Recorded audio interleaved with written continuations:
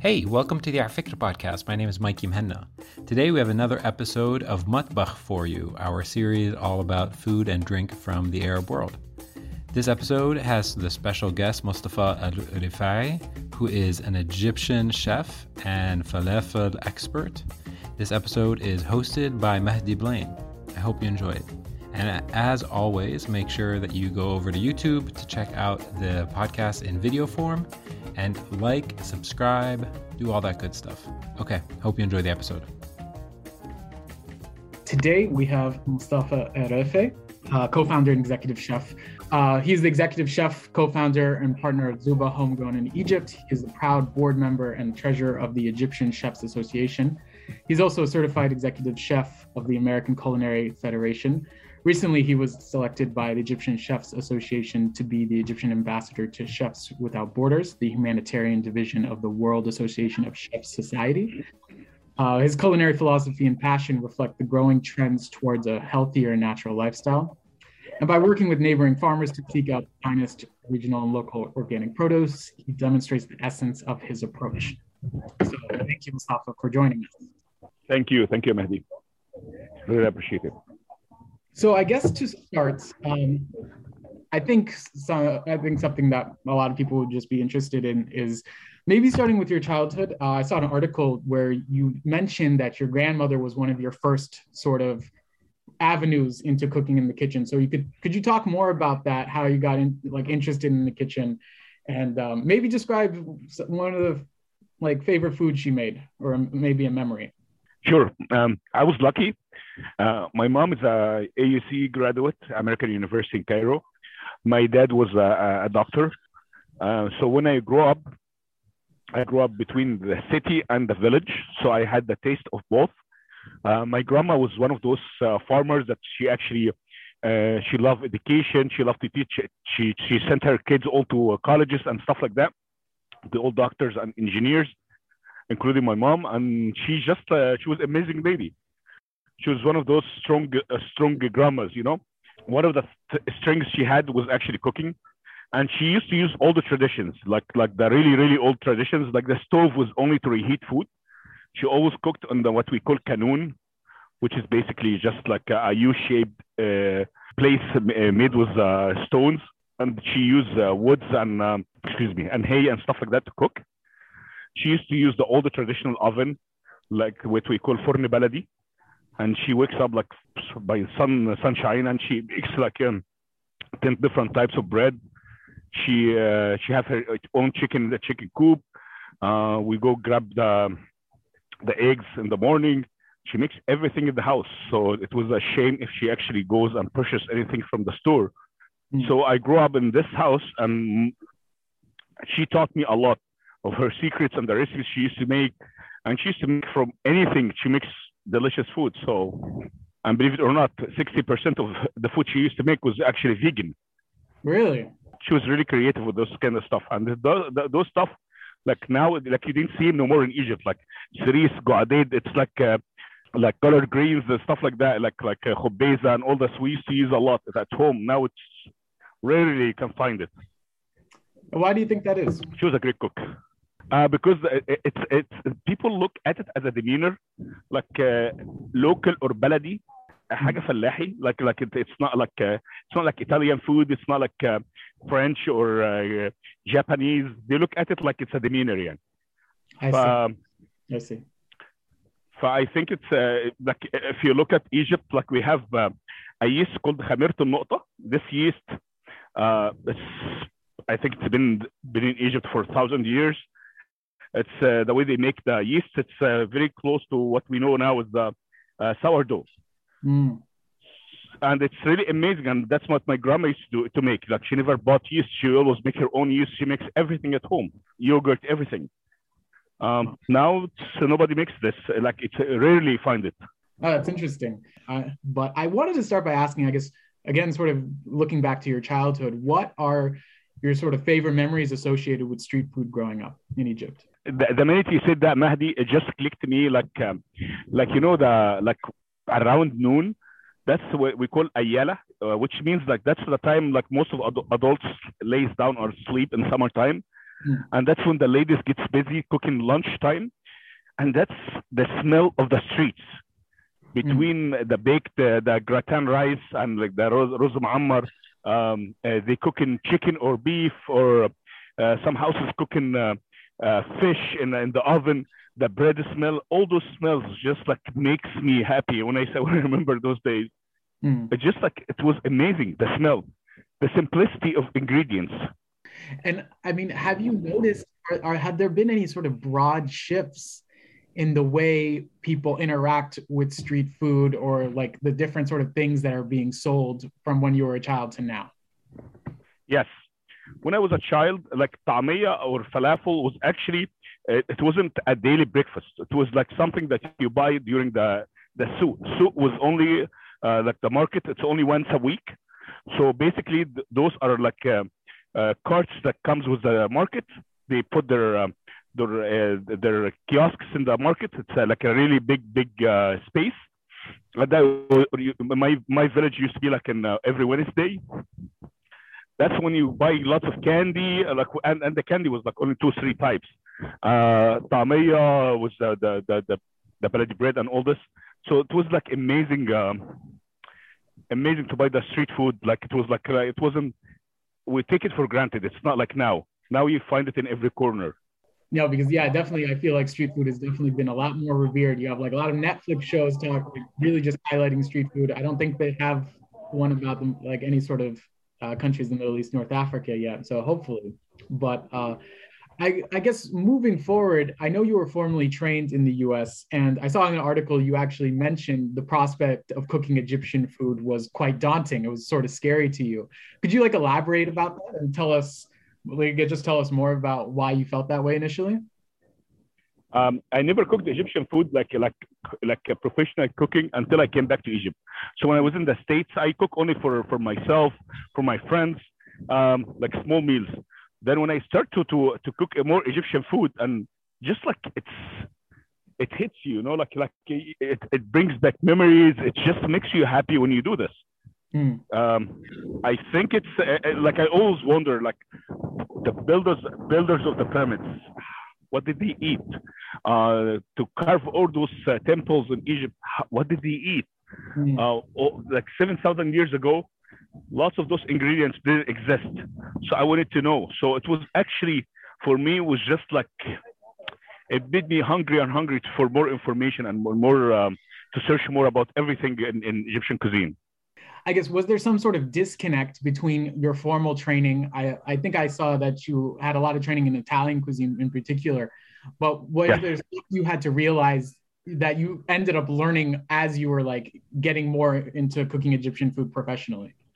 Yes, because when I got back to Egypt, the Egyptian cookbooks was like really not telling you that much, and it was like always shorten information. So you have to go search yourself for more information, for more techniques, and connect with different people, and go from house to house. Look, one of my favorite trips was actually 3 years ago. I went to Upper Egypt, to the south, and we did a tour in a few villages in Said. I spent a few days in each house cooking with the ladies and the families and eating what they eat. It's just like, it's amazing to connect all those dots and have it in your hand, like, and create a recipe book that shows you what they actually eat. It's not just about the food ingredients and the pictures in the book. It's actually how they eat. Like, I learned that they have to eat once or twice a week vegan food, like what we call ordehi. Like, it means like no fish, no beef, no chicken. So, and the way the protocol of this, like what they eat next to it, like the aubergine, how they pickle it and use it for different plates, and the do'a, which is a spice mix. That's like a really main thing for them. 4 or 5 different kinds of bread, and the way they make them, and it's just like an honor thing, like the way they drink tea, the way they drink coffee in every part of Egypt. It's just like amazing. Yeah, no, definitely.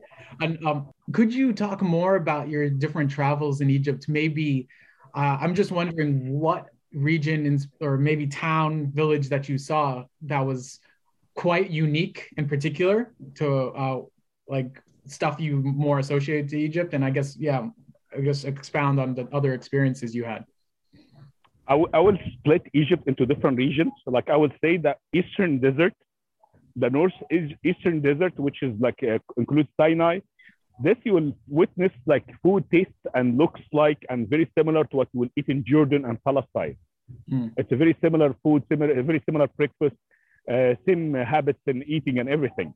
If you go south, you will see Al-Ababda and Bashair, which is tribes that lives between Eritrea, Ethiopia, Sudan, and Egypt. And they drink their own coffee, the Jabana coffee, and they have their own habits, salati, and they cook a lot, like while they traveling. Then you have the Delta, which is where I came from, and we have our own unique bread, our own unique food items. But my favorite spot is actually Siwa, the oasis between Egypt and Libya. They eat, they are Amazigh. They are not, we are familiar with Amazigh, of course. Of course. Yeah, they are not Bedouins. They are more civilized. I'm not going to say civilized, but I would say they are more mellow than Bedouins. They are more educated. They are civilized. And the way they eat, they kept their traditions the same way for thousands of years. And the way they drink their tea, the way they eat, everything is just to blow your mind. I just enjoy going there. No, that's really interesting. Yeah, I mean, you don't get this sort of sense of the diversity, especially when you're not like living in Egypt. But I guess we didn't talk about the Nubians or the Saidis. Like it's a whole different culture and a whole different way of food and language and everything. Exactly. Yeah. And I guess in terms of your travels, what was the decision-making process in actually like devising the menu for Zuba? Like, did you want to highlight these different aspects, or were you trying to address broader themes? It's more for me, actually. It's more like Zuba, we benefit from the street food concept. So basically, I search for street food all the time, and this is what we benefit in Zuba from. But personally, as Mustafa, I just enjoy doing this. It's like you find them hidden treasures, like every time you dig in Egypt, you'll find a different recipe, a different way they eat, a different habit, a different information. It just like will blow your mind. So I just enjoy doing this. Yeah, no, definitely. And I guess this leads us to sort of talking about the story of Zuba. I know it was a venture between you and Chris Khalifa. And yes. I guess, how did you know each other? How did the concept become to be? What was the initial story of the opening? Okay, so I came back from Egypt. I was working for one of the most famous resorts in Egypt. It was I brought actually Gordon Ramsay to be working with me to do the opening for the place. Yeah, it was like really nice place. Then I met Chris Khalifa back in 2011 after the revolution in Egypt and all this big mess in Egypt. So we were talking, me and him, through friends, and he mentioned that his dream is actually to open a restaurant. He's a finance, like he's genius when it comes to finance and marketing and stuff like that. But he doesn't know how to cook or do anything like that. So he was talking to me. I told him this is my dream as well. I'm trying to do something like this. So we did talk about it. I went home. I saw my wife. I was super excited. I told her, you know what? I'm going to quit my job. I'm going to start this business with Chris. And she called me crazy, and she called her dad crying. And my dad as well. I actually had to take my wife to a meeting between me and Chris to convince her that it's the right decision to open Zuba. And actually, we convinced her, and here we go. 10 years later, we have Zuba, and we have 11 branches between 3 continents. Yeah, no, mashallah. Thank you. And I guess, what were the challenges you two faced in the early years of the restaurant? It was a revolution, again. The whole country was a mess. Between suppliers, you coming out from a revolution, like everybody was in a shock. Nobody knew what to do. That was the biggest challenge. So everybody knows me or Chris was giving us advice. That's not the right time. That's not the right time. So we sat down and we said, when is the right time? Like there is no perfect time. So we decided to open. we went to Zamalek and we rented the most nice shop that we thought it would be good for location. We chose the name and we worked on the menu, and we were crossing our fingers because we didn't know how successful it will be, and we didn't have an office at the time. So I used to park my car. Like if you are familiar with Zamalek, there is a big bridge in the Zamalek. So I used to park my car in front of the restaurant under the bridge, and me and Chris would sleep in the car, and we just do all our paperwork, everything, banking and everything in the car. And that was our office for a whole year. That was one of the challenges. But from day one, we knew we wanted to be an institution. We didn't want to be just one restaurant. We wanted to spread the Egyptian culture, the Egyptian street food. We know we have really good food in Egypt. It just need to be represented right, marketed right. So we were working on it, and we benefited from the older generation that actually built some really good restaurants in Egypt, like Gad, Baghl, all those old restaurants, like they're doing really good, Abu Tariq. So we think we working together to present the Egyptian cuisine. And it's interesting you say that, because as a Moroccan, I think Morocco has done very well in terms of marketing its cuisine to the rest of the world, as opposed to like the other side of my family, Algeria, where even though we both eat a lot of the same stuff, Algeria is not known for its cuisine. So I guess, and this comes to this London Falafel Festival in 2016. What do you think have been the challenges in terms of making Egyptian cuisine a more like staple known cuisine outside of Egypt and not be associated? I think when a lot of people think of Arab food outside, they think of Shami food. They think like that's a lot of Lebanese, actually, not Shami, Lebanese. It's Lebanese. Sure. Yeah, that's what Arabic food, they say Lebanese. They don't even mention Syria in the topic, which is very clever. That's what, again, it goes back to marketing. Lebanese are very clever all the time. They know how to market their product, and that same way like the Israelis, like they know how to market their product as well. So they took our cuisine out abroad to the Western atmosphere, and they marketed the food really well, while we were here in Egypt not doing anything about it. So so when we got invited to the festival in London, was actually they invited all the restaurants, the restaurants from all the countries, like they make falafel, and that was actually by the UN. United Nations decided to throw this competition to show the world that beans can be used, and they wanted to push the people to use the more vegan protein, like beans, fava beans.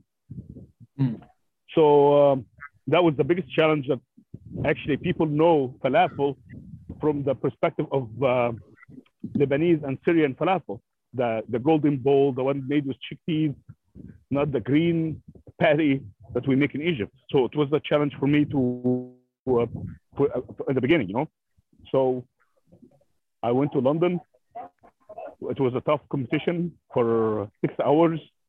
After 6 hours, we won the competition by vote and a half. That was a tough one. Yeah, no. Yeah, no, that's great. And it was tough one. If I saw the other competitors at the beginning, I didn't see anybody because I was by myself. So I was cooking the whole time. Like my eyelashes was stuck because of the oil from the frying falafel. But if I saw I was going to get intimidated. They have really, really well set up, like between the competitors, they were really perfect. I don't know how I won until today, to be honest. And were there a lot of like tamia, like people people making tamia in the competition, or was it really just you and then like everyone else making a chickpea based falafel? There was a Palestinian chef who was making the half chickpeas, half fava beans, which is they are really familiar with. The Israeli as well was doing this. He owns a restaurant called the Bell in London. They have like 7 or 8 branches at the time. The Syrian chef, all the establishments I was competing against, they were actually they have restaurants in London. So it was really tough for me. I see. We have a sort of quick fire Q&A. Sure. So just sort of rapid fire. Let's just see what you have to say. What are you reading, watching right now? I'm reading a book about Albert Hall, which is a traveler who came to Egypt back in the 18th century. And he was talking about different things in Egypt, negative and positive. And I just love how detailed he is. He was a monk who came to Egypt from Ireland and spent a while, he lived for a while in Egypt and Palestine. And the book just is blowing my mind. He's talking about hotels and details in hotels and how what he used to eat and people what they used to dress like. It's just an amazing book. Who would you love to shadow for a day, past or present? Mohamed Salah, the football player, I just like him. Cool. And what is your guilty pleasure midnight food choice? Oh my God, don't go there. We need to know. Halawat hanaya. You know the halva? Halawat hanaya. Okay. It's just I can eat the whole container at night while I'm drinking milk or drinking water. I just then after I finish it, I just feel so guilty. I go to the next day to the treadmill. Then I go back doing the same halawa again. I don't know. Yeah. And lastly, what dish reminds you most of home? What dish reminds me? Mahshi krum. You know, like the stuffed cabbage. Yeah. The smell, the way it's done. Even like when I eat the stuffed cabbage, they have a vegetarian version, and in Poland, when I eat, actually, I just hit me that I remember Egypt. I think that's really it for me. I really appreciate you taking the time just to answer my sort of ramblings. But if anyone in the audience had any sort of Q&A, but let me see. Oh, I see if there's questions. Okay, so Pierre is asking, do you have plans to open a restaurant in Canada? In Canada, yeah. Actually, we're looking at the big part of my team actually went to Vancouver.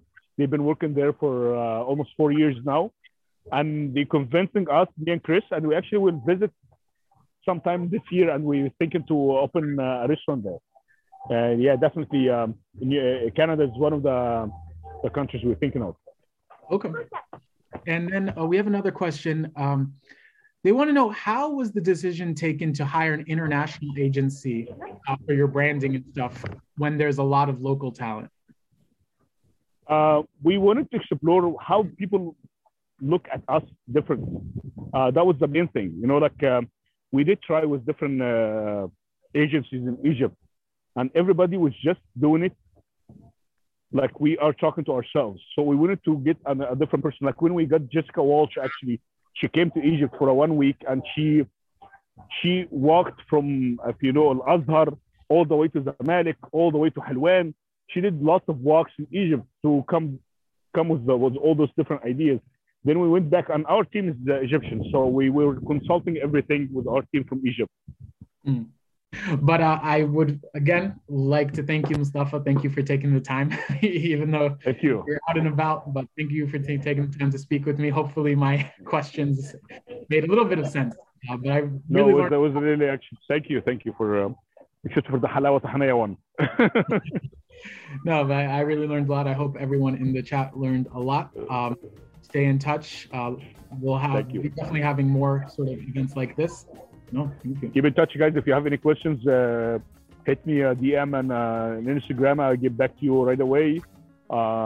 Best of luck to everyone. Thank you, Mahdi. Thank you, Fikra. Thank you, Matbakh. Thank you for having me. Really appreciate it. No, it's our pleasure. Thank you. Hey, I hope you enjoyed that episode.